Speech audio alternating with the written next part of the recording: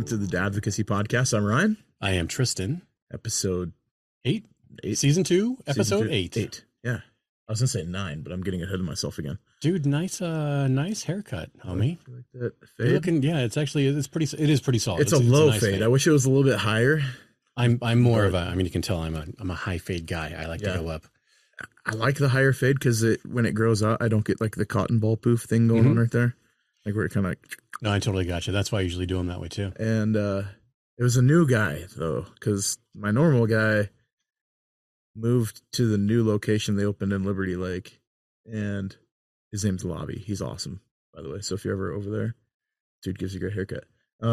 What's the place? Maverick Men's Harbor or Salon or something like that. Men's Hair. Maverick. Okay. Yeah, they're good. Not a gas station. No, not the Maverick next to the Maverick gas station on Ramsey. Perfect. But yeah, no, I mean, it's kind of like disappointing. You find somebody like you, like, yeah, I walk in, he knows what I'm getting for a haircut. He's been doing it that long now, and then dips, and I'm not following him. Like, I'm not going to go have to like wear a mask while I get my haircut. Yeah, no, I don't. And if you wear a mask, it's fine. You just do you. You do you, boo. We do us. You know, that's how we roll. We live in the land of freedom here. Yeah. But no, you look good, dude. Thanks. And Patriot is at NutriShop, Coeur d'Alene. Yeah. Sweet, actually there. And the Best Life Coeur d'Alene downtown. Yep. So and still at Anchor Coffee in Coeur d'Alene. Cool thing is that looking at some other new products that we're not going to talk about yet, that we've been talking with Justin about, and potentially some new scents. One that's not going to happen probably, but I think would be hilarious. Oh, go for it. Muff Moose?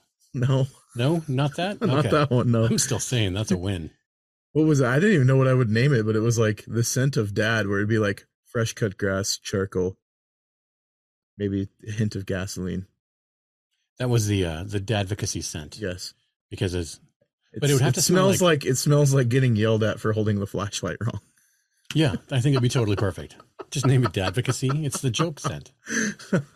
Fresh cut grass, a little hint of gasoline, some charcoal, dude. Maybe some beef or whiskey or beef or something on the back end. You know, actually, I think that legitimately, depending on how much you would have of each scent, you might be able to make something nice out of it. You could easily.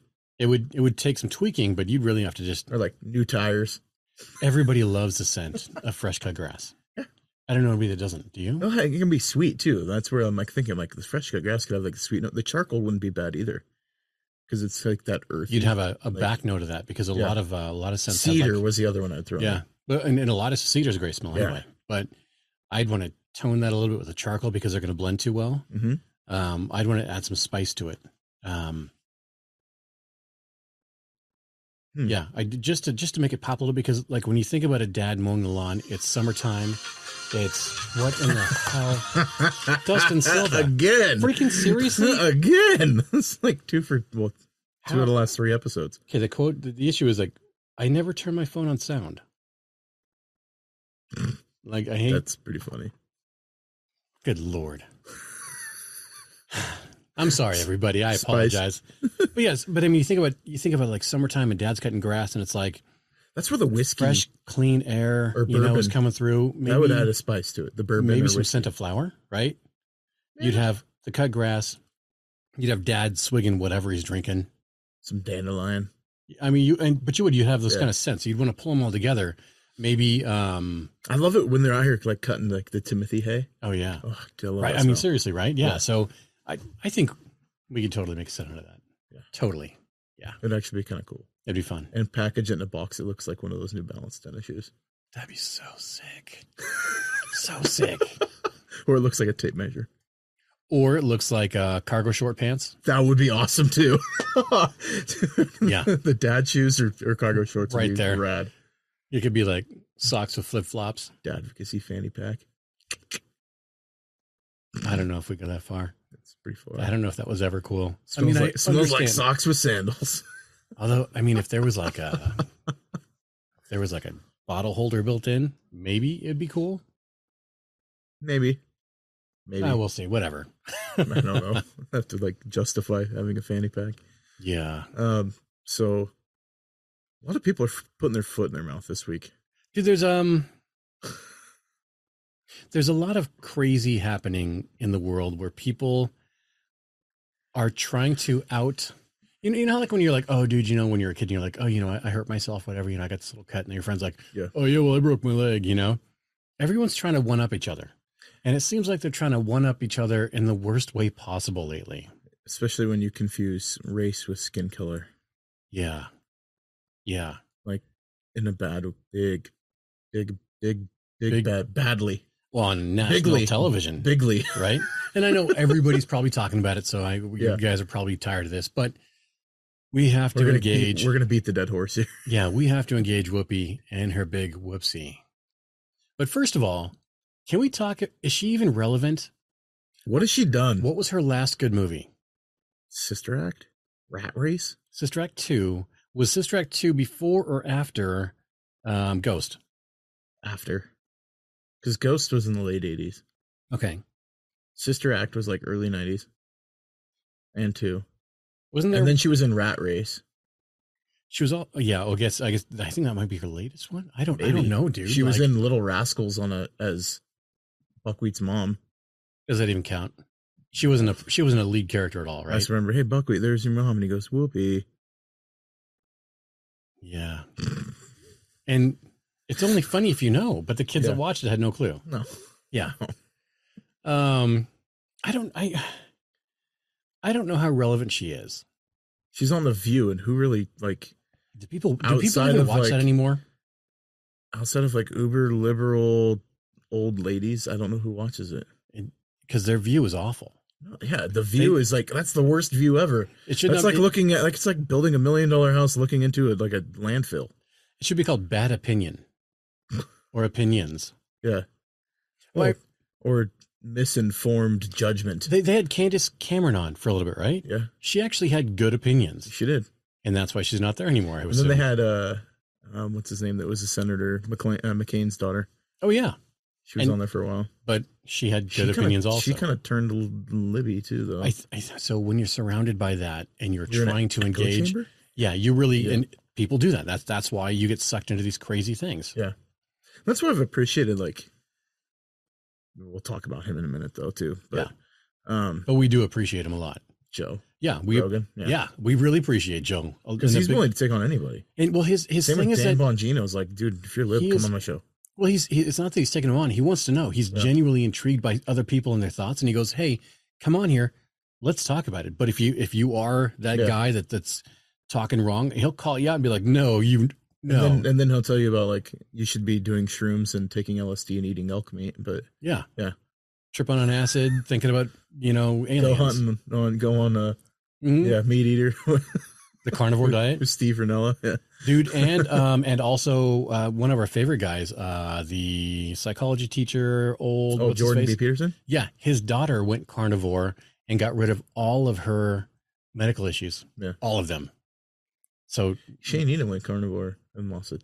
Like, he's slimmed down a ton. Not gonna lie, man. I'll be honest. That's when a hardcore diet, though. It's hardcore. When I eat more meat than anything, I feel amazing.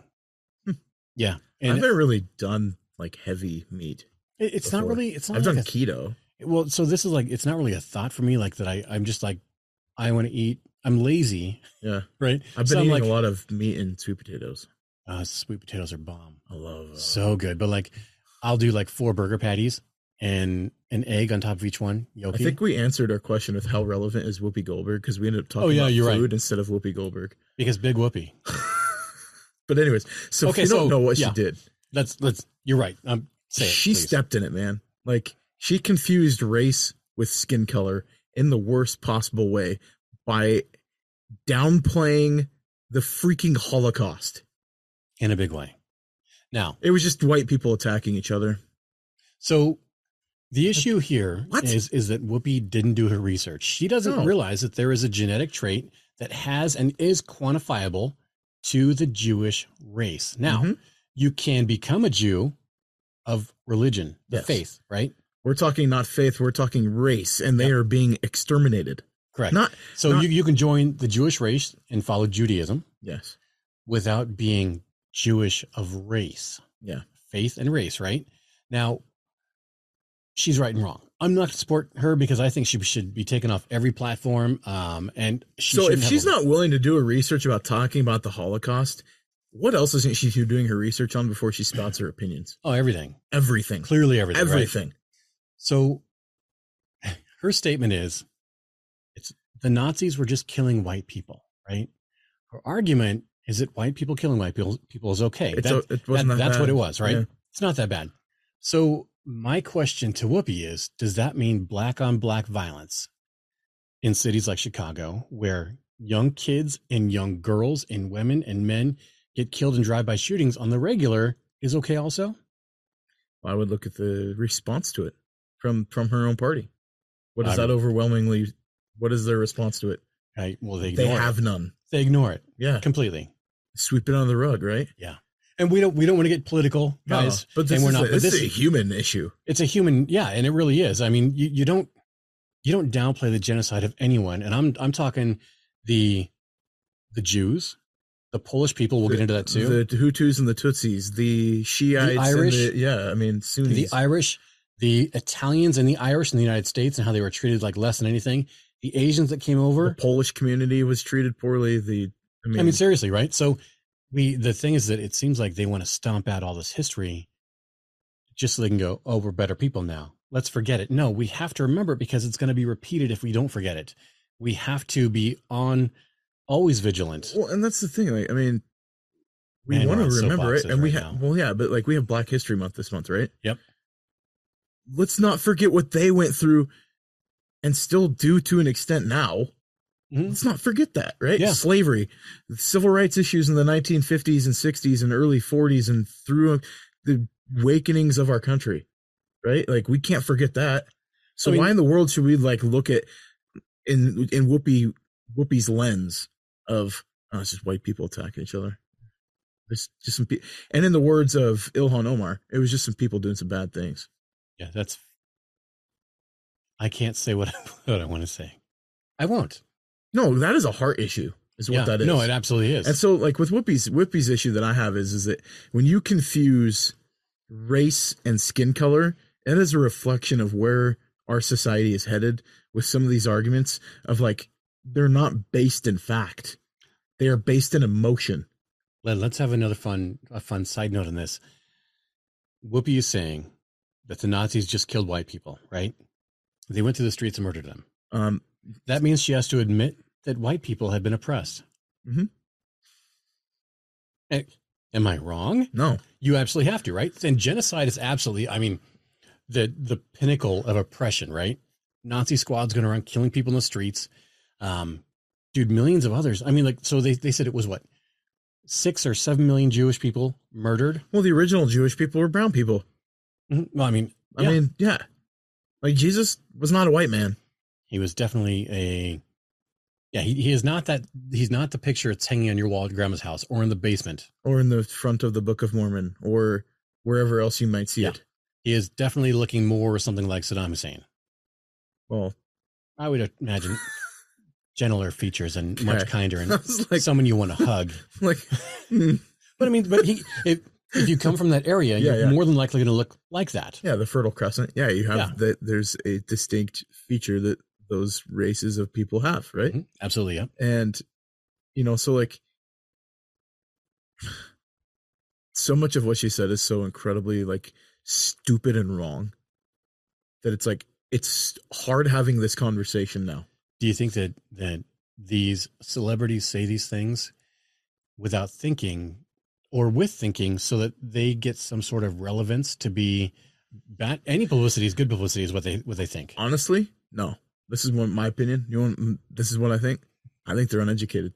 I think they are so based and so running off of emotion and using hot points that they hear on repetition as thinking that is educated thought, that they operate within that. And that is the pure definition of ignorance. Dude, I think that's they a good are assumption. Ignorant. I think that's a totally good assumption. I like it. Okay. So let me go off about enlightening people that don't know. Sure. We're going to just a little history. Okay. So we had millions of Jews murdered. We know that. And in the worst possible ways. And we never talk about the non-Jewish people that were involved. Mm-hmm. Catholics, Christians, Poles in a major way, which were non-Jewish or Jewish for that matter also. Gypsies were murdered, right? And these people, they were killed because they were considered less than, or they were assumed that they were harboring somebody, or they wouldn't. I mean, there were JWs, and I'm put that also the people that would not salute the Aryan flag because they were like, no. Well, and you could look at what the Nazis did to Russians that they captured. Oh my gosh. Yeah. I mean, they were hanging them on crosses upside down. Yep. So most people don't know, but I was reading an article about this written by a Jewish lady, and she wanted to talk about the Polish people, the Poles, because they were, I mean, proportionally, they suffered the largest losses of anybody in World War II, which is insane. So the first thing we know is that Hitler said to kill them without pity or mercy, all men, women, and children of Polish descent or language. If you spoke it, that was it. He wanted living space, right? Heinrich Himmler, if you don't know the name. Himmler is like the worst human being on the planet. 100%. I hope he is burning in the pits of hell right now. Let's hope so. And I hate saying it, but it's true. He said, all Poles will disappear from the world. Wow. The Soviets hated the Poles too, right? So here's something crazy most people have no clue about. The first 21 months of Auschwitz, it was only inhabited not by Poles, non-Jews. Mostly, sorry. The Jews, most of them were in Nuremberg. They weren't transported camps, yet. Yeah. Yep, exactly. Yeah. So the first ethnic Pole died in June of 1940. The first Jewish person, October of 42, 2 years later. 2 years, right? So, I mean, like, it seems like there's this giant growing populace that wants to remove the Holocaust from history books. Well, and you look at ignore it. Why did they hate the Polish people so much? I can't even fathom. Poland was sitting on an immense amount of resources in the region. Oh, were they? Had no idea. I just thought he was a dick. Well, and then there was also the interactions from World War I. There was the fallout from that. There was before that. I mean, there's so much of the history that goes back behind the scenes of this that, yeah, there was the revenge tour of Hitler, but there was also it was easy to justify exterminating the Poles because of the contention that already existed with everybody around the region. So it was easy. They were an easy target, right? And so once you pacify the masses by deadening the senses of what you're doing to them, now you can get your true target. That makes sense. That's devious, though. I mean, it's sociopathic and everything else, but like history behind the scenes and the psychology of like Nazism is and how they started and how they just, it's crazy. And it's like, it started with, like singling them out, put a star on them, single them out, make sure that they're known and they're ashamed of who they are, what they're doing. You need to shame them. Okay, now we're going to start capturing them. If the shame isn't keeping them in the house, they're sick and they're dirty and, don't interact with them. They're going to weaken our race. They're going to make us less, they're going to hurt us. Now, where are we hearing that nowadays? I'm not comparing the Holocaust to what's going on now, but the psychology, the psychology is right there. Right there. It's crazy how they would take these, the Poles, if they were blue-eyed and blonde-haired Poles, they would take them and dissect them, basically, to find out how come this dirty thing could look pure. Yeah. Hitler having green eyes. It just doesn't make sense, dude. It doesn't. Hitler had freaking drive me bonkers. I don't understand. Like, well, you need blonde hair and blue eyes, but your leader is not Aryan. There's too much stupid, and it has to be addressed eventually. And people out there, if you're out there, man, stand up for this crap because it's ridiculous. Any kind of atrocity needs to be remembered. This is why education's so powerful. It really is. I mean, dude, even in our history books, there were changes. Yeah. It seems like every year they cut something out or they try and tone something down more and more and more until it's just gone. And you're like, no, we have to remember this stuff. And it's so the weird thing. I'm watching this movie called Denial. Okay. Right. And if you're a dad, you can't say denial without the rest of it. It's not just a place in Egypt. Mm-hmm. And of course I said that when I heard about the movie and I'm like, oh, I'm dumb. but I'm a dad, so I have to say it. But this movie is about a lady who goes to trial for libel in England, where you're not innocent until proven guilty. It's the other way around. You have to prove yourself, right? And it's against a guy who is essentially he's a Hitler supporter, and he's trying to downplay the Holocaust and the murders and the cyanide gases and prove that those never happened, so that the Holocaust would just be swept under the rug. And it's a real life event. It literally happened, and it's so crazy. Good movie, bonkers. Rachel Weisz is in it. I think that's how you say her name. She was the wife in The Mummy. You've seen The Mummy, I hope. Brendan Fraser. Okay, you just never know, man. I've seen the movie, yes. Okay, but it was before phenomenal. Brendan Fraser got dad bod.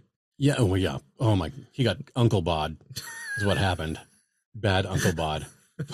But so I'm watching it, and when I was a kid, I walked through the Anne Frank historical whatever. They used to tour the nation, and I was in Portland at the time, and I walked through, and I didn't do anything for me. But dude, watching the pictures of Auschwitz and the shoes and all that crap, no joke, I've turned into an emotional. The concrete walls with the etchings of the fingers. Oh my dude, in a concrete wall, that's where I'm like. I was like holding it back. I'm like, I don't want to watch sad stuff. Can we just, no, right? Yeah. And it sucks because the older you get, the more you understand it, the more it really hits you. And I mean, my kids will probably be like, oh, whatever, until they're my age. Well, until you start valuing life more. Well, it's like explaining 9/11. To this newer generation. We have the first generation now that's like approaching adulthood that wouldn't remember 9/11. That's so weird. That's so weird. It's where it's like for us, like I could tell you the time and place and where I was and who I was with. Yeah. And, it's like, and yeah, I mean, I don't want to keep being that's okay. No, that's the right. subject, but like, yeah. And that's where I said education is so important, right? And reading beyond what you're just told to do. And parents talking to their kids about it. Yeah. Like why? I mean, that's a big issue there. Well, and it's like, from a value and a human rights standpoint and just a human treatment standpoint, it's like, is this okay? No, of course it's not okay. I think anybody could say that it's not okay. Mm-hmm. But you know what? There was like 45 million people that approved it. That did nothing. And then there was a generation of people that saw it and they would lie about their age to go over and jump on a boat and kick ass because they wanted to stop it. It's amazing. Do we have that now? I mean, do we have that now? No, I mean, we do not. No. There is an older generation. They're called 35 plus that would in a heartbeat. Yeah. In a heartbeat. Well, that generation is called the greatest generation for a reason. I mean, to do what that they did, I look at that and I'm like, that's an amount of sacrifice that these soft kids that are coming. Some of them are so soft. It's like they would never understand. They'd try to figure out how to have that battle in a Twitter comment section instead of. And they look at these old guys with their hats with all their freaking everything. There's a reason they still wear them to this day though. Yep. And these kids think they're just old farts, whatever. And you're like, dude, that old fart. They're just trying to get free stuff or whatever. No, do you know what the sacrifice of those people, what they saw? Some of those old farts tried to sign up at 15 to go fight. 15 years old. Could you imagine your 15-year-old or your 15-year-old son or daughter's friends being that hardcore, being like, you know what? Hell no. What happened?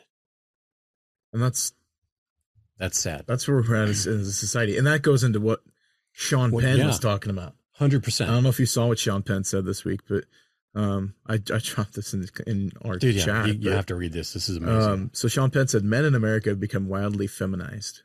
I don't think that being a brute or having insensitivity or disrespect for women has anything to do with masculinity or ever did. This is Spicoli saying this, by the way. Mm-hmm. And I have a hard time reading it and I'm going, men in America become wildly feminized, right?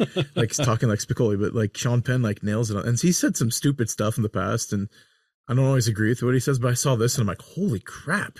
and he was getting grilled for this. So he said, I don't think that in order to be fair to women, we should become them. He's speaking for men, right? Men should not become women. I don't think in order to be fair to women, men should become one of them. Yep. He goes on to say, I'm around a lot of confident women that are not fearful of masculinity. Fear of toxic masculinity comes from being insecure in femininity. And it goes, and we talked about this. This goes both ways. Yeah. If you're not a masculine man, you're going to fear strong women. Yeah. I love strong women. Yeah. 100%. Fantastic. It just, man, it's insane that, I don't know. It feels like, how is this, his comment, even anything that you would want to argue about? You know, like, I don't see, it's spot on. I know. And that's where I'm like, I get kind of, that's why I hate media. Like, seriously, I'm starting to sound like get off my lawn guy, but like, this is why we're becoming jacked up, is when this idea of like screwing with men and what men were designed to be, and you're limiting them and you're handcuffing and you're essentially neutering men. Yep. Like, why do you think we're having issues within our society? And again, it's that he says that being a brute, having insensitivity or disrespect for women, this has nothing to do with masculinity, and it has nothing to do with it. No, that's just conditioning how you're raised and just being a jerk. Like, yeah. If you're insensitive, that means that you've got a personality problem, not a man problem, right? I mean, how many little kids do you know? I mean, you might not know, but how many kids do you know that were raised by a single mom are little freaking douchebags? I mean, let's be real about it. And then they use it as an excuse to be jerks or something, you know? Yeah. And readjust my microphone. And you're sitting up higher than me again. My back was hurting. That's okay. We're old. I know. I had one of those moments I was laying on the floor over the weekend, and you get the surprise like WWE knee drop from the top rope, Bret the Hitman Hart style, like heartbreaker from the top rope. I got that from Owen in my lower back. It was like I was just laying there, and all of a sudden, crack! Oh, I knew exactly what it was that hit me. I'm like, oh, buddy, no, freaking awesome. No, Did I've got a back stretcher on the floor if you want to use it? I'm probably gonna hit it before I go. Yeah, no, I mean it's awesome. It is awesome, but you can't get up after you're on it. And you're like, oh, you're still there. You're like, help! I've fallen. I can't get up. Yeah. So in order to overcome this masculinity issue, this femininity issue, part of the reason why that we're this way now is that we don't have community. Yeah, a large part of it. 100%. I mean, I would say 100%. We talk about it takes a village, right? And so Ryan and I, we've actually gone rounds on this because I don't agree what community is. So, I mean, we haven't defined it completely, right? With each other. Yeah. And it's okay because we don't always have to agree. And that's the best part about our relationship. And it's part of this like purpose of the show is like, we can talk it out. And that's the best part, right? And we may not agree at the end, but we still might like go somewhere with it, right? And I think the part of it is that we probably do agree on it, just that we don't define it clearly. So, you know, when you have a conversation and you're saying the same thing, but you say it two different ways and you're like, oh, no. Yeah. And you're like, no, wait, we're just saying the same stuff a different way. It's like the definition of between genius and insanity. Yeah. Like, I mean, finding a different way to get the same result. But like, so community to me is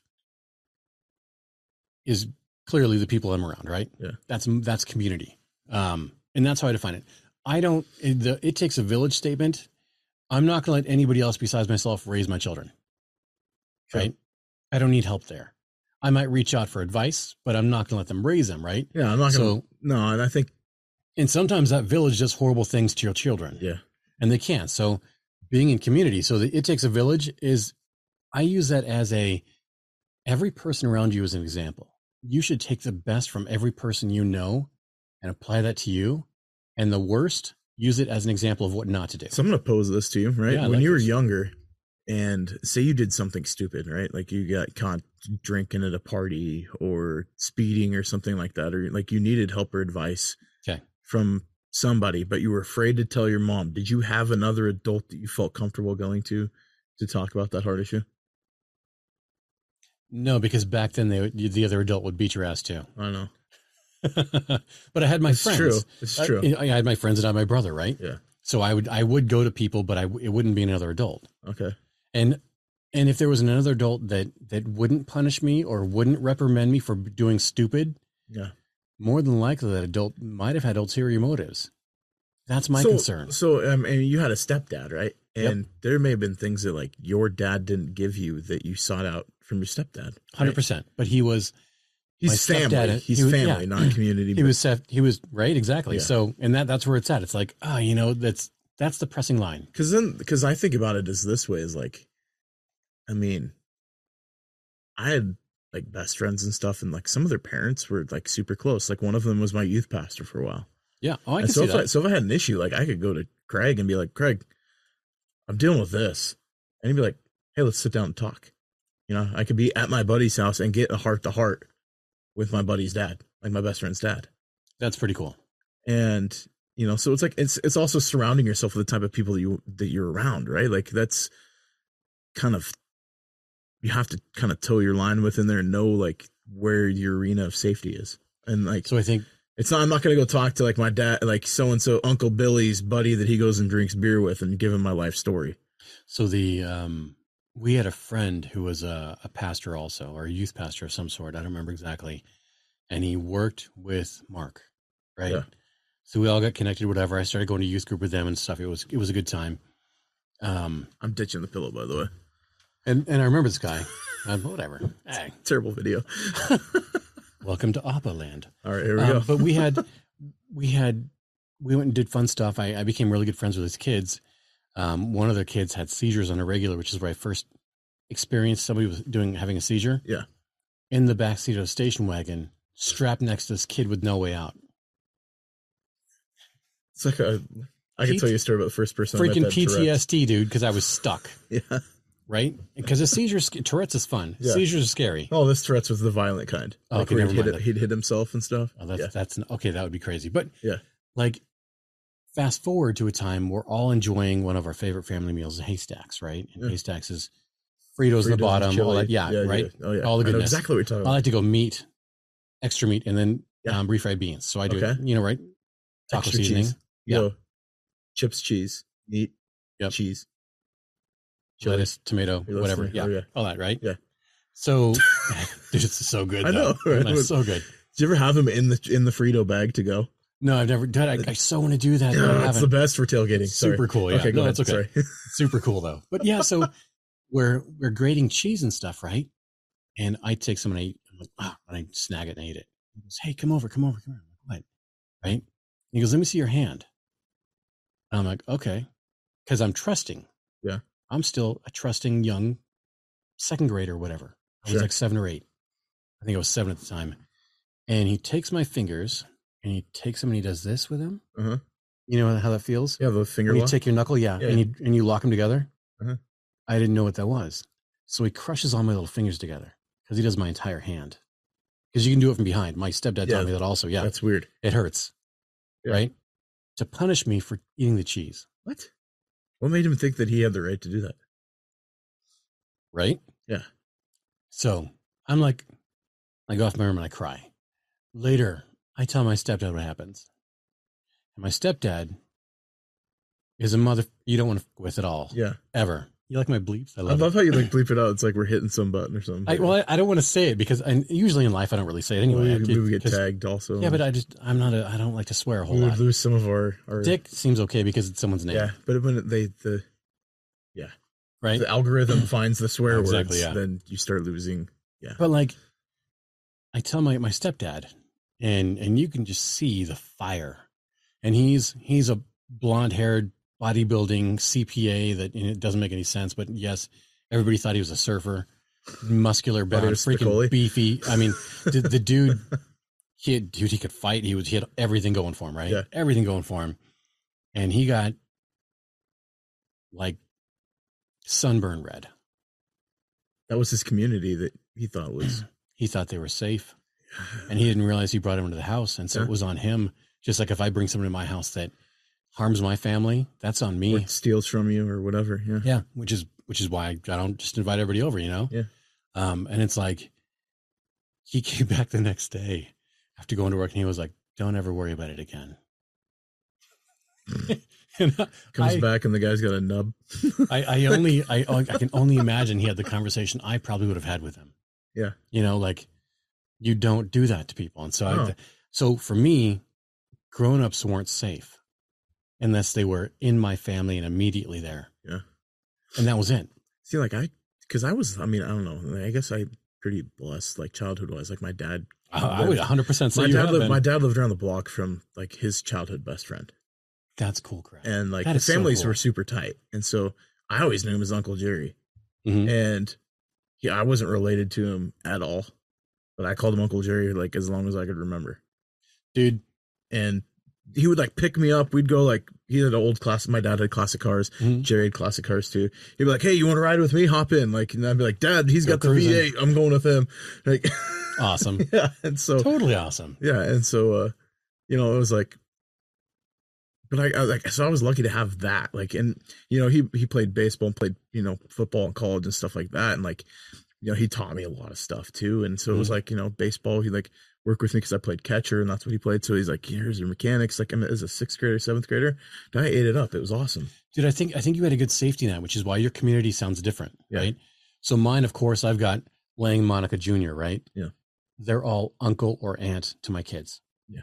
And my kids have the community you had because I've developed that. Yeah. Because they can call them and say, hey, look, I screwed up. Can you come and save me and not tell my dad? And Lang would probably in a heartbeat go, or Junior would do that, it's like my friends that are really close. Like I don't put the familial tag on there, and it's not because I don't want them to be familial. It's like because that was something that was done by my son's mom with everybody. That makes sense. And so they came and went, and I hated throwing familial tags on things if it's somebody that's not family.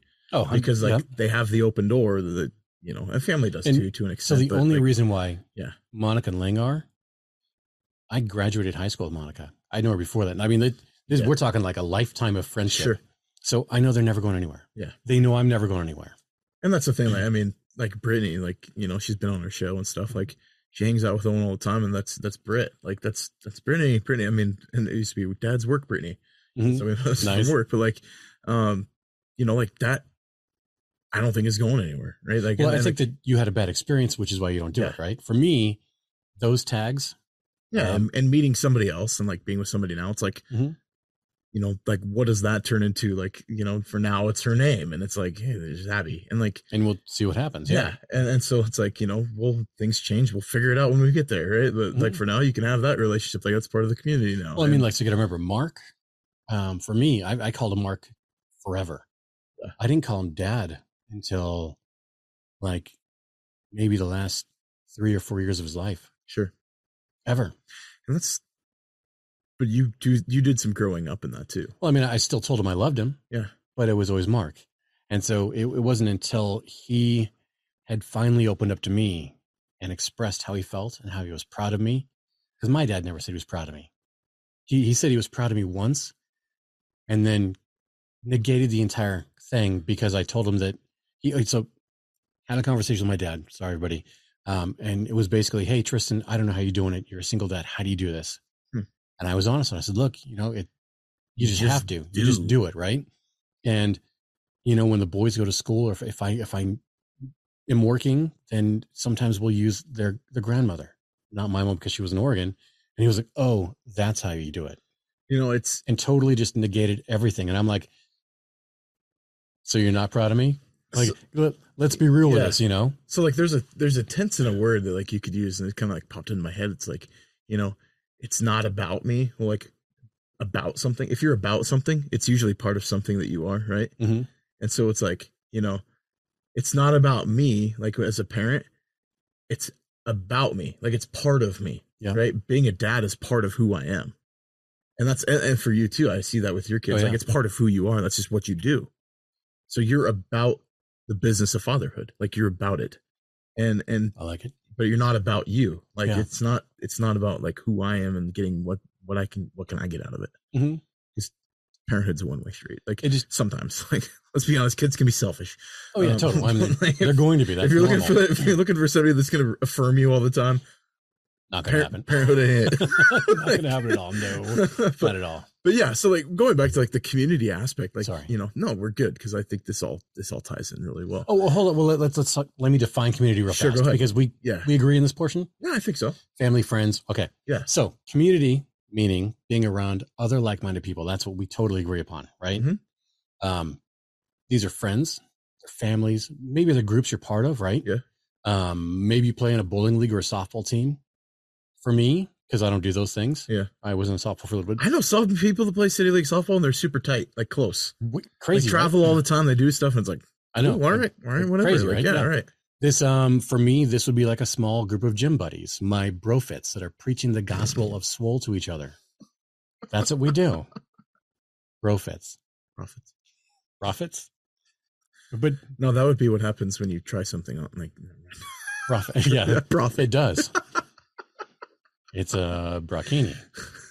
But no, like, yeah, brofits. Like, these could be work friends. I mean, some people, we only have work friends because they're across the cubicle and you're there. It's just really like, I mean, look at people that I've met at the gym now have been like worked into relationships that like my dad's getting tied into with a guy that I used to lift with at Fuel. Like, that's freaking awesome. Yeah. Right? I just ran into him at church and now he's like running this own ministry and he's a youth pastor at a church here in town. I'm like, hey, let me tell you what my dad does. Like, so it's kind of cool, like how like your community can ebb and flow and swell and shrink and like morph, and it's like an amoeba, right? And the communities happen so that you're not alone. Yeah, because it has a core purpose, right? Absolutely, yeah, absolutely. Your community has to have a purpose, like a place to belong to or to be. Totally agree. There's a reason you're in it. There is something out of it intrinsically, but it's not like monetary, right? It's like for growth or for support or whatever. Like, dude, so I'm sitting here and I'm realizing my body language seems like I'm flowing away from you. Huh? I'm kind of like leaned in. Yeah, and I feel like, am I a jerk? But it's like my back is kicked out, so I feel like I have to lean this way so I can talk to you appropriately. I'm doing this way because it's actually stretching the side of my lower back, and so so if anybody's watching this, we're old. We're falling apart here. We like each other. I promise, we like each other. But here, is this? Oh, freaking! Hey, Appa's butt in my face. It's like a freaking cat. If you guys don't know, this is Appa from Avatar: The Last Airbender, the cartoon. Aang rides on this, and Ryan, if you haven't watched this with your kid, you need to. He probably would. Oh, it's freaking. He's into. It's great. Type of stuff, it is great. All right, so yes, I apologize. We're digressing a bit, but this is our show. This is how we do it. Yeah. No, and so it's being a community. I see is there's an important value in it, and I'm in a men's group. Like I've got a group of single dads that I meet with weekly. Like they come over to my house, we'll have dinner, we'll just have snacks, or we talk. Like talk about the Bible, we talk about hard stuff, we talk about stuff we're going through. Yeah. But the other cool part of it is the kids are there. And so kids get their little community. They get their community built too. Oh, and that's really cool. And the cool thing about it is like we're all single dads, right? And we're like we've all been through that season. And so the kids can relate to each other. They have a group too. They don't know that they are there for a reason also. Of like, they know that they're not alone in their situation. Mm-hmm. And so, Owen, my son, gets to be with other kids that don't have their mom around. And, that's, he has that relationship with his mom, and, that's another thing. But like, it's hard for him because he hates going between back and forth. Like he hates exchanges. Yeah. And he now sees kids that like don't even get an exchange. And it like he hasn't complained about it really since then. Almost. Dude, it's interesting because he's so young, but he's being surrounded by these other kids that are in different situations. I wonder, it'd be cool to be like a fly in the wall, and just. I heard a conversation and it was kind of sad, but it was amazing because it brought levity to the situation. Not to cut you off. No, you didn't. But that's awesome. He was really sad like one night when we started because I just picked him up. And because we meet on Sunday nights at my house, and he's sad and crying, and he's like, I had to leave my mom, so I'm super sad. I didn't want to leave my mom. So, and one of the kids goes, I haven't seen my mom in a year. I don't know where she is. Oh my crap. And then his sibling goes, yeah, she's probably on drugs or she could be in jail. And my son kind of stood up. How old are his kids? 7 and 4. Oh my freaking shit. Oh my. Okay. And so like Owen kind of stood up and he like looked and he's like, okay, it could be worse. Like he literally just stopped crying all of a sudden. Like kind of stood there, and the youngest was just like, yeah, you got to see your mom. I wish I could see my mom. And he like kind of looked at the kid, like he didn't know how to respond. He's 6. Or, what do you say? I mean, well, to anybody at that point. And it's just like, you know, it's kind of like my buddy Carl and I. Not to make light of this, sort of. It was pretty deep, real quick. But I mean, holy crap! So Carl and I we're really good work buddies when we worked together, and we'd always throw the your mama jokes at each other, you know, and whatever, and try and burn his dad or whatever. My mom's dead. He'd be like, my dad's dead, and his dad was dead. Yeah. My dad's dead, and I'm like, damn it, quit throwing that at me. Freak, make me feel like a jerk when I'm trying to have fun. Yeah, got you. But it was our thing, and so people around us would be like, "What in the hell?" I'd be like, "No, it's dark. Just how we are. It's dark. I'm military. This is what it is." Yeah. So we have some stats though, Ryan. Right? In the U.S., 1 in 3 households are single parent homes. 1 out of 3. And I actually got this. This was done by Focus on the Family. 60% of those single parent homes are not part of a church, small group, parenting group, book club, gym community, neighborhood group, no community group of any kind. And we always wonder why. Like, why aren't they part of this? 67% of these single parent homes aren't connected to any connective group. That's big. Yeah. And these are single, predominantly mothers. Yeah. Right. And traditionally 91% are single mom homes. Yeah. And traditionally it's women that want to go to church more. Yep. Now it's proven that if a man goes to church, the family will continue that tradition longer. But it's weird how if it's a single woman, 67% of these aren't going to church. And the reasons why, like, it's like feeling judged, ostracized, singled out, don't want to be a burden to others with their problems. They're feeling insignificant, their singleness or lack of help with the child care. They like let all these excuses be the reason why they're not in connection with people. Doesn't that sound like guys also? I mean, do I feel judged? Yeah. Have I felt judged? Yes. Yeah. Have I felt ostracized? Yes. Have I felt singled out? Absolutely. Yeah. I don't want to burden people with my problems. Yeah, or absolutely. My children or whatever. I mean, like that baggage, my kid would be upset on a Sunday evening crying. Like, that would be a limiting issue. Yeah. My singleness. Yeah. Like it's weird being a single parent and you don't know what people are thinking in the background of, how I've talked about previously where I thought like a woman's like, I'm glad you're here. As a single dad. I'm like, why? She's like, it must be hard, like being in your shoes like this. And I talked about it previously episode, but like basically saying like, I did something wrong. So she's glad I'm at church so I can fix it. You can atone for your issues. Yeah. And I'm a sinner. Yeah. I'll be the first one to admit it. I sinned. And guess what?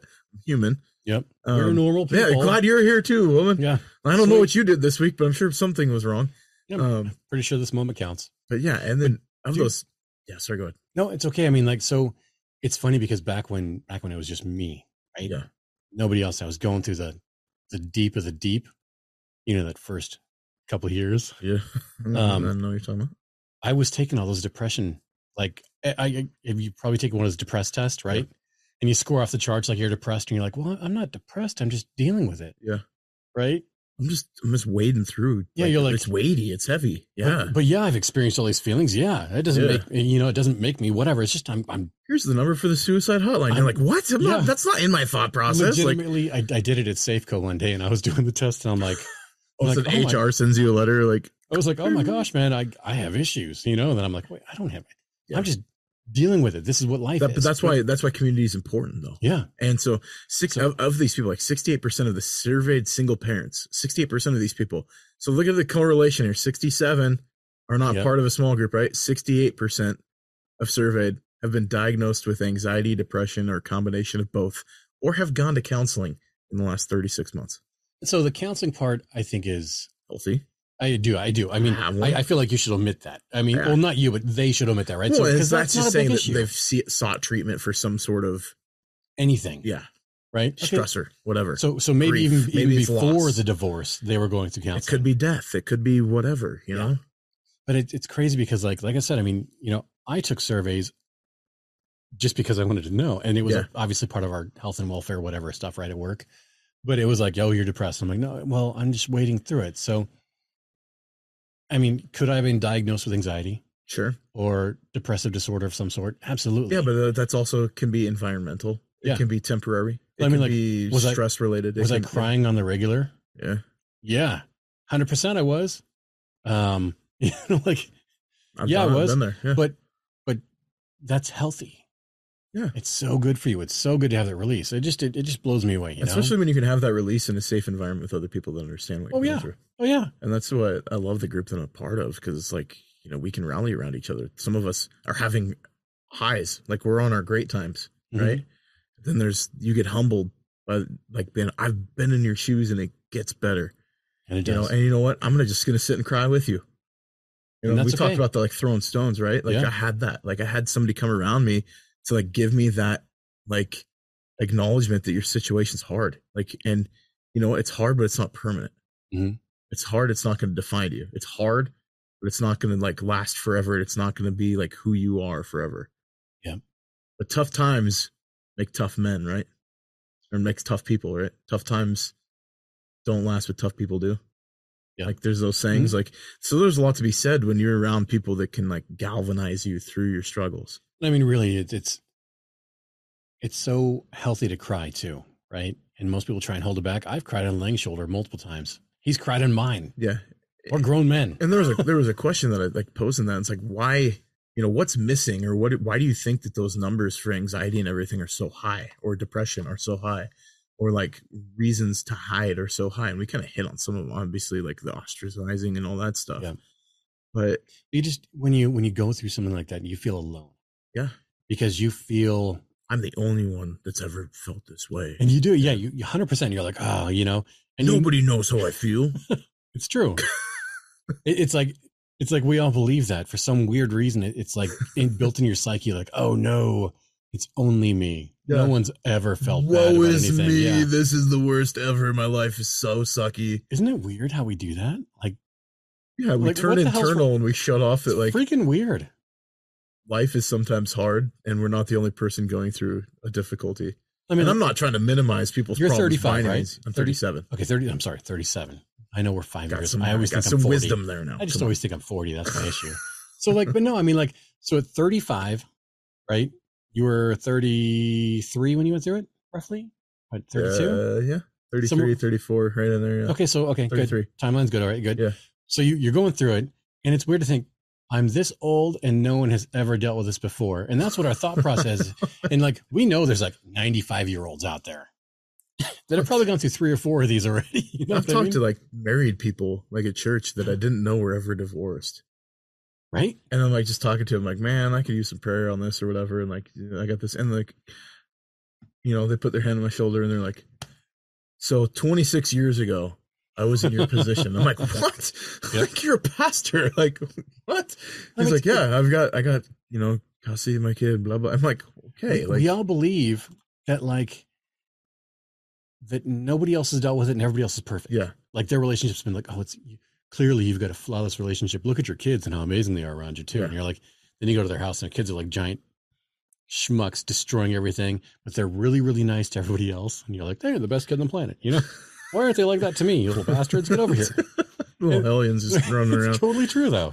Burning down a neighbor's house, and you're like, no, they're fine. It's just a phase. But it's totally, if you think about it, though, think about growing up, right? So, like, for me, every parent loved me. I was the best kid in the planet. Helped them clean, helped them take care of their stuff, right?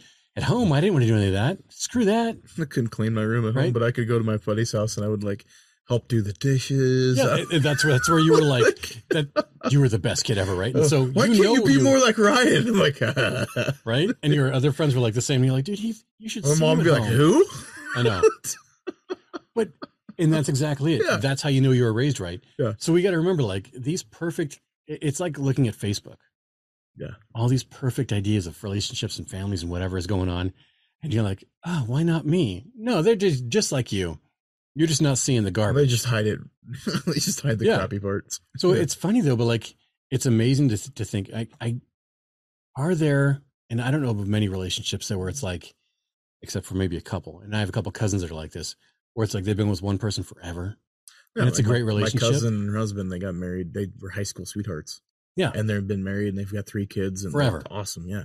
Right. And clearly we're not seeing whatever they've crawled through, because everybody crawls through the mud every once in a while. Sure. Everybody, right? But like, and it's all relative. Mud can be different for some people. Like what they absolutely. think is huge and horrible could be like a 3 in your world. Yeah. Whatever. That's but you can't minimize it because that's still a 10 for them, right? The scales are different. Absolutely, like, yeah. But I mean, they're still going through the mud. But like, the people that have the best relationships are the ones that have already been divorced, and they knew what they screwed up on. So they're like, "Oh, I'm going to fix myself now. We got this, right?" Round 2. Yep. And the other person's like, "Oh, I fixed myself too. Now we're good. We're golden, and we're handling it." And now you're like, "Oh, those people have such a great relationship," and it's because they both screwed up in the prior one. Like, that's why they made it so well, and that's why they give such good advice. Like us, we know what we screwed up on. I mean, it's pretty clear. Well, people that give good advice are the ones that have usually stepped in at a time or two. Side note, yeah, I'm on all these dad forums. I know you are too, right? Yeah. And this one guy was like, "Wife told me she's no longer giving me a BJ anymore. What do I do?" And everybody's like, going off about the wife, right? And so I perk up and I'm like, homie, you ever do it for her? You take care of her needs at all? At all? Because it sounds like you suck at communicating, and now she's shut down. So no, it sounds like he's not meeting her needs. So why would she do that for him? And then my secondary thought was this follow up: how clean are you, dumpster boy? Yeah. Because if you're nasty, why would she ever? Ladies, if he's nasty, don't ever, never make him clean. Because he's not going to do it to you. Yeah, and I know I'm not trying to be gross, but I'm like, but a lot of people, again, they're not seeing clearly. Let's look at the big picture here, though, too, because like that's just a microcosm. But how many times does that argument happen of insert X, Y, or Z? My spouse doesn't do this for me anymore. I'm mad. Would you talk to him about it? Like, why do you think that's not there? When was the last time that you guys had a heart-to-heart conversation, sat down, turned the TV off, and just talked to each other? I feel like the way it was expressed on the forum was that this is something they had talked about just by how plainly he says it. And I'm like, what? I don't know any girl that's ever said that to, like, that's, to me, I was like, that's weird, homie. That, he's got like Don King and a leg lock down there, and that's why she doesn't want that. I feel like I really just feel like she probably feels like she's giving and giving and giving and giving, and he's just taking. And she's like, you know what? I'm done giving. Yeah, and I need to guess. It could have been like because he doesn't do something around the house. I mean, like I look at that and I'm like, there is so much more behind the scenes to that I wouldn't even comment because I'm like, that is such a like you're looking at a symptom. But I had to comment because everybody else was defending him. And I'm like, No, he's looking for affirmation. That guy was looking for attaboys, and that's not, no. Yeah. There's more to it than that. And, 100%. And like, 90% of conflict is due to a breakdown of communication. And and communication leads to a breakdown in like expectations. Yes. It can lead to a breakdown in a whole facet of areas, right? That's why and that comes into community. This is why community is so important. Because community can let you down too. Well, I mean, and nobody, since that community's there, I was able to call him out. Yeah. Right? Because he was being supported the wrong way by his community. Yeah. And that's the thing too. Like, what are you going to your community for? Are you going to it to get your pats on the back, or are you going into it to like should be changed? Or, I think that's where the arena matters. Like, so when you use the term community, I think it gets painted with a really broad brush. And if you're in the religious side of things in the church community goes to even further direction to where, it's meaning like small group or family, like you start to become tight knit, like family. And you talked about how it's people needing to find their tribe. Yeah. Right. You mentioned that. And or wanting to belong to like-minded people. I want people that get me. Like, I don't want to be, which is why you join those communities that match your needs. Yeah. Right. Or I want to be part of this because I know that it's good for me. I know that that's where it's good for us. Like it's intended. Well, ultimately, so our hearts have two chambers. We were, four, but two sides. We were created that way. Yeah. To be in pairs, right? We know that. So we're always going to want to be desired and to belong to something. And that's what it is, right? And I think that, some of what we do with this can be described as a community. Yeah. Right. I mean, so if you're a single parent, you're often like taking the role of two people. Right. And this goes back to what I said before about like thinking about reasons for why people won't join groups, right? Mm-hmm. Single parent, you're taking the role of two people. It's inevitable that you're going to look for reinforcement. 100%. And, if in anything else, somebody that understands what you're going through on a daily basis. I can tell a story about, this is something that I'm like dealing with. Have you ever dealt with it? It's like, I feel like I'd tell my kid 1,000 times to do something and he doesn't do it, and then I get upset, and then I feel like the world's biggest schmuck of a dad because I got mad because my kid wouldn't put on his shoes for 6 times. Like I told him for 7 times. It took 25 minutes to get out the door because he kept losing his shoes. Yeah, or like my feet lost their bones and I can't get my shoes on, or like, but I gotta brush my teeth, or no, the dog needed pets before I could put my shoes on, and I mean it's like, dude, my kids are 16 plus and they still do that crap. You know, why does it take you 90 minutes to get out of your bedroom? Let's go.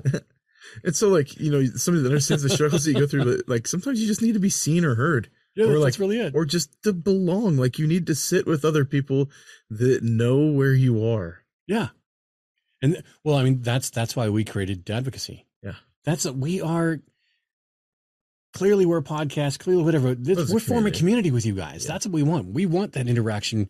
We love getting the messages. We love hearing, hey, listen to it. Go there right now. There could be 8 guys sitting around right now, and I'd probably be having the same conversation. Oh, identical conversation. Yeah, absolutely. And we'd all be bringing up random stuff. Yeah, and that's how it is. Then we would go back to find the topic, and then you'd kind of rabbit trail away and find the topic, and then rabbit trail away. Like, but yeah, you want to have like, you know, even for you ladies to listen too. Oh, for sure. Like, and because I'm in like 2 home groups, like life groups. Like I'm in my men's group, and I've got like a home group now, and like both those things are very healthy. And they bring a lot of balance to people, and you get outside input. Like I can learn a lot from single 50-year-old Janice, or, you know, married, you know, Brian and Jody, and like, you know, I'm just throwing random names out there, trying not to name names, but like I can learn a lot from them, like being married 30 years. And Brian and Jody, you're like a Bruce Springsteen song. No, you're like a Brian Adams song or something, or like Bon Jovi. Jack and Diane, right? Mine's Sally and Jill, or Sally and Jill from the 50s. Jack and Diane could be talking about those wild times they had down at the Tasty Freeze. There we go. That's perfect. Totally perfect. We as humans, and we know this. We're creative society, though. We're pack animals. Yeah. I mean, it's instinctual. It is instinctual. Like we were created this way for a reason, right? There's very few people actually want to go off and be alone forever. Even the most like stringent introvert will want somebody around just to sit with them in their isolation, and just sitting, literally just no, sitting. you don't talk, shut up, but like you can be there, just and it's okay. That's why we have accepted animals in our lives. Well, I think like you look at Big Bang Theory. The comical side of that is that like some of the main characters, they're all introverts. Mm-hmm. They really are. But they've created their own little pack. So they created them, and they have the one extrovert that floats around. That's the hot chick, and Kaylee Cuoco. By the way, is it Coco or Cuoco? Cuoco? Whatever.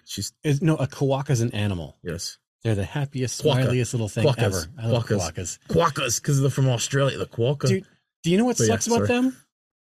They have no natural predators. You know that. Well, no, you're right. It's true. But you know what sucks about them is that they look so friendly and so wonderful. They are such little schmucks that if they are in danger, they will throw their children out and run. They live only on the island of Tasmania, I believe. They're only found in that one. Well, the Tasmanian devils. But they're not predatory. Tasmanian devils just eat rotted meat, by the way. They're not predators.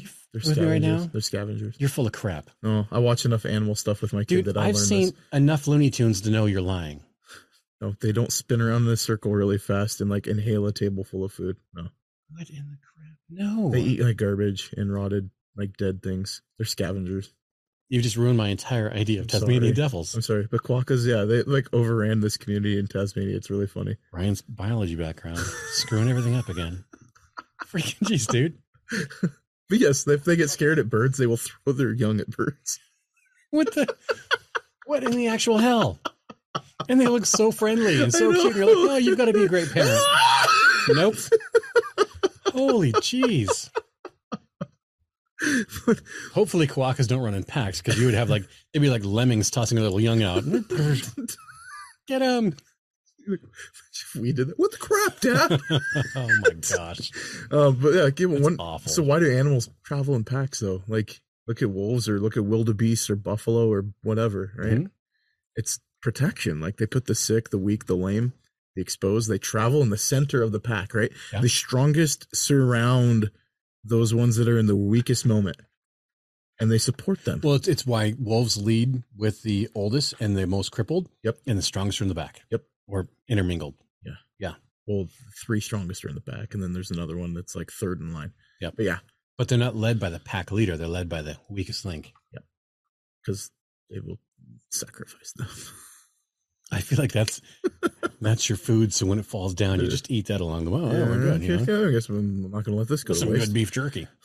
But like, but it should be the same for us, right? Like we should put our weaker ones or the ones that are vulnerable in the center of our pack, right? We should rally around them. Like that's what community should be, right? It's like when we're on our weakest moment, we hope that our community would rally around us. When we're on our most vulnerable. Because if we decide to walk it out alone, dude, we're going to get picked off either by our own thoughts or society or lies from elsewhere. They're going to pick us off. Well, I mean, there's much wisdom in age, in living, and when you value that and you have the ability to listen to the stories, then you pass on that wisdom. I mean, that's how we passed on all knowledge before. History was his story. Mm-hmm. That's why it's called that. And it was just passed down through generations. And if we're willing to stay alone, we're more likely to find ourselves dwelling in our negative thoughts or emotions. Like it's in the loneliness that we're going to allow ourselves to dwell in our darkest thoughts. 100%. Like our loneliness is going to contribute to hopelessness, right? There's going to be no end of this. How many times when you were alone in your car crying or in your house crying, like after a divorce or whatever, were you saying like, this will never go away. Like, I feel like this is forever. Like well, I mean, I want to reach out. How many of you teenage people, right? Teens to college age to kids, 25. Like, that sit in your room alone and you start thinking, what's my purpose? Why am I here? Do you wonder what's why the point? Suicide is just like going off the freaking charts? Because people are alone. Yeah, they isolate. Yeah. You got to stop isolating and stop dwelling in that. You've got to get out of it. Get in community. And sometimes it starts with, like people reach out to like, I know guys that like junior that play like online gaming that have like their own community there. That like, they start playing with the same 6-7 guys. Dude, right? that's why they do it. We actually went out and played pool with a couple of guys that we met online that have become great friends of ours. Yeah.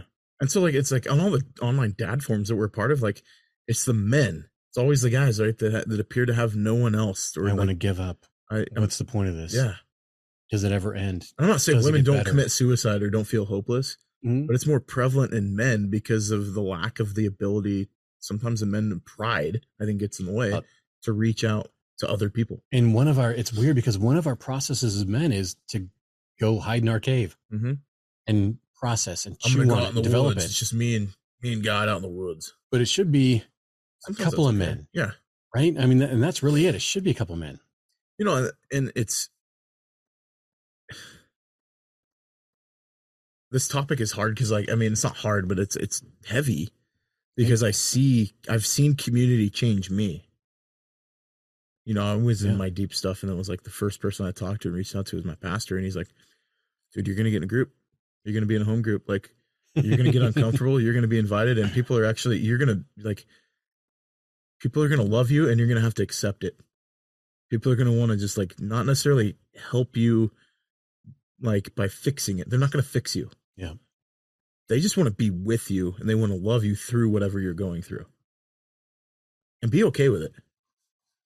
And, I mean, that's, like, as a guy, like, especially, like, somebody that wants to be the fixer. Dude, that's tough. Because we are fixers. That's what our duty is. We have to be vulnerable. And it's really hard to be vulnerable around strangers, one. But two, like, now I look at it, those people are like family. I see them and it's like I give them huge hugs. My kid sees them, he gives them hugs. Like he's got like going through a lot. He's got like 4 grandmas. It's awesome. Like you can have, they still remember his birthday. Well, that's awesome. Like I haven't seen some of them like over here, and like on his birthday, like I'll get a message like, "Wish you one happy birthday for me." That's killer. That's totally cool. Yeah. And so like you get to they get to share in the celebrations with you too, but then you get to be in theirs, like or in their low times, and then like there's a lot to be said if you're going through a tough time, and then you get to help somebody else through their tough time. I agree, man. Totally. There's a lot of growth in that. The neat part about being in community is that when we are with other people, right, are with other people. I can say words now, I promise. In the same situation or not, we allow ourselves to be influenced and influence others in a positive way. Yeah. 90% of the time in a positive way, right? So if we travel in isolation, we allow the stories of we have and other stories to just fade out and pass, just like us. Yeah. It's do you want to have a story out there? Do you want memories to be made? Then you have to be with others. You don't make memories alone. You know, I heard something tonight, like before I came over, about my story, like and how it had. I didn't know this from having, you know, somebody had a conversation, and you know, Abby had a conversation with my parents. Oh, and just asking about like where I've been and where I'm now, and which is cool. The growth question. Yeah, cool. Okay, and so like, you know, she got an answer and they shared the answer with me from my parents, like that my story has changed them and helped them grow, and they're in their 60s, you know, and it's like, and I never knew that. And like she said, like my dad got emotional talking about me. My dad, your dad's so cool though. I like your mom too, but yeah, I haven't met her, so you're waiting on cookies, is why. Still want those cookies, but I don't because I'm trying to get better. Watch your girlish figure. Yeah, but no, like, so our kids can benefit from our community too, or our parents for that matter. Because that's your kid's already benefiting from community and learning humility from the other kids around him that aren't getting what he gets. Yeah, it's awesome. You know, kids that go through divorce of their parents are 3 times less likely to develop long-term anxiety, depression, if they can regularly meet in a group or a structured environment of their peers going through a similar circumstance. I think that's why it was so. I think that's why the 80s, 70s, 80s, 60s, 70s, 80s, I guess, early 90s was so profound, is that we didn't have all this technology around us. And if we did, it was one of our friends that had it. So everybody went to their house. Scheduling play dates. Yeah. I mean, like all sorts of stuff. But it didn't matter what you were going through, because it's not like you stayed at home and just sulked in it. You went to your other friend's house and you lived life. You know, how many times, like, I don't know if you ever had friends that like found out that, like, you know, you wouldn't have known that they were going through a tough time or whatever. And like, it's like, you know, and like your mom's like, hey, we're going to go over to so-and-so's house real quick and drop something off. And you didn't know that a little goodie bag dropping off a box full of groceries or, you know, stuff like that. And it's like, you know, and the kids had no idea. Like my friends had no clue. Most kids didn't have any idea. Yeah. I mean, and you're not supposed to know as a kid. Yeah. You don't recognize it. And that's what parenting is. Mm-hmm. We're protecting them from that heartache. And you learn about it later on when you're like 40 or 50 and you're like, wait, what? Yeah. And I'm we were on food stamps. What happened? You know, like, what the hell? Well, that's the good job of the parents of not like involving the kid in an adult situation that they have no control over. That's just going to breed more anxiety and more like fear. And, you know, kids pick up on our cues. If we're going through a stressful environment, it's okay to show emotion to your kid, but it's you got to be careful in the manner you do it. Mm-hmm. And I think it's okay though in community. Like I think the healthiest thing is to let my son be sitting in my lap or something. Sometimes like he'll come upstairs to the men's group and like hear us talking about things that we struggle with. He needs to know that it's okay that I can talk about how I feel, especially as at your age with other people. Yeah, because now he's like, I can talk about my feelings. And like how much we talk about like kids now that are dealing with suicide and all that stuff. How much of it do you think is related to not knowing that it's okay to talk about feelings?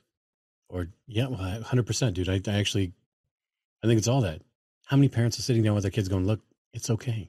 And model it. It's all right to cry. It's okay to be emotional. You can model it for them. Yeah. Don't be a basket case and like, you know, you're sitting there and having the worst moment of your life and having your kids sit there and watch it. Like, it's one thing if like somebody dies, but it's like, you know, if like you're mad because your ex found somebody else and you're just distraught over it, don't let your kids see that. I don't think that's healthy. I mean, this is my opinion. I don't think it's healthy. But so I think that it's hard to cover that up, but your kid shouldn't have to go through that with you. Yeah. Right. And that's what you're saying. Or if you're frustrated or mad, or like say somebody said like the other parent is really pissing you off. Don't put it on the kid. Yeah, you don't do that. And you can talk about it. That starts parental alienation. Yeah. 100%. That's what the community's for, right? Yep. You can voice frustration in that safe space, and you may get levity. You might get support. You might get like, me too, man. I totally feel you. And like, I'll be praying for you. Like, whatever it is, if it's a faith-based community, great. If it's not, and it's just like you have a book club, or if it's a group of guys that you work out with, but you talk about all the stuff you're dealing with. Dude, sometimes communities, the best part is that you get humbled in a good way, you know, because you say something and you want an expected outcome. Like when we were interviewing Al-Anon, right, and hearing a story in the first part, or even the last part, and you want so bad for there to be justice and all that. I wanted to fight for him, man. I wanted to go like throw the gloves on and like. But it wasn't about that. And so at the end, you and I are humbled, going, "Wait, you mean nothing happened?" Yeah. You know, like what the crap. Sometimes you want that in community, but sometimes somebody humbles you enough to go, "No, it's not about that." Yeah. And that's what Al-Anon did for us also. God, he's a good guy. He is. Yeah. And so like, you know, the one thing about community that I'll share with that's not in our show notes is like the communities that don't last are the ones that remain superficial. Yes. If you do not ever broach on tough subject matter, if you don't open up, you will not last at all. So when the tough times hit and you need somebody there and you've never broached opening up with somebody, you know, don't be surprised if they're like, "Oh man, that sucks. Let's go to the bar."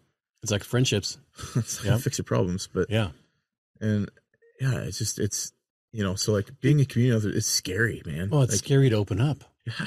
And that's where it makes it tough. If it's superficial, it's scary because you gotta go, well, you know what? I really want to be in community. I want to be part of this, and you have to open up. Yeah. And I can't speak for women. I don't know how easy it is for women to open up. I got to assume there's some fear there. Maybe it's different. It could be like rejection or something. But I think guys face that too. Like, man, what if my problems are just too deep for them and somebody's going to look at me and be like, man, that's you're jacked up. And you know what? I'm going to be like, yeah, that's why I'm here. Yeah. That's what I'm talking about. I don't want to be jacked up. Well, we want to heal. That's what we're talking about it, right? So like being vulnerable, it brings help. It brings empathy and understanding and some form of healing. Like you're going to be able to offer that either, you know, receiving it, or you're going to be able to give wisdom or give understanding. Sometimes it's just being present for somebody else. Well, I mean, even in the being present, you're still picking up stuff. You're still learning and you still have things you can apply to yourself. So if you're in a group of 5, you know, you might not be the person talking. You might just be listening the entire time and just absorbing and taking the information so that you can have a better situation if you end up that way. Yeah, and you might get a text message 3 days later from the guy that was silent in your group.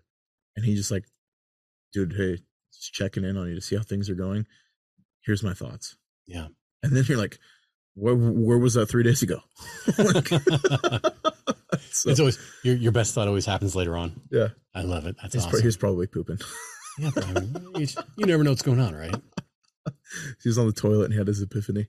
Or in the shower. That's thinking. Is there like a shower notepad? Whiteboard. I feel like I would just use one of those shower crayons, right? That the little kids use. Just start writing on you can write your notes on the tub surround. It just makes, I mean, you'll be able to wash it off later. That's where my best thoughts are. Just keep one of those tub crayons in there, man. That feels weird. That feels really weird. Tub crayon. I'm that guy. Wow. Dude, I think we're at a good stopping point for this one. Absolutely. Deep subject. Yeah. Hope you guys liked it. I think we found common ground and found a landing point with it too. Yeah, I really think so also. That was good, but this is us talking through it all too. Mm-hmm. Our community. Yeah. And thanks for being part of our community. Yeah. This community. Yeah. So for the Dad Advocacy Podcast, I'm Ryan. I'm Tristan. And we will see you next week for episode 9. Episode 9. 9. 9. 9. 9. 9. Nice. See you later, guys. Bye.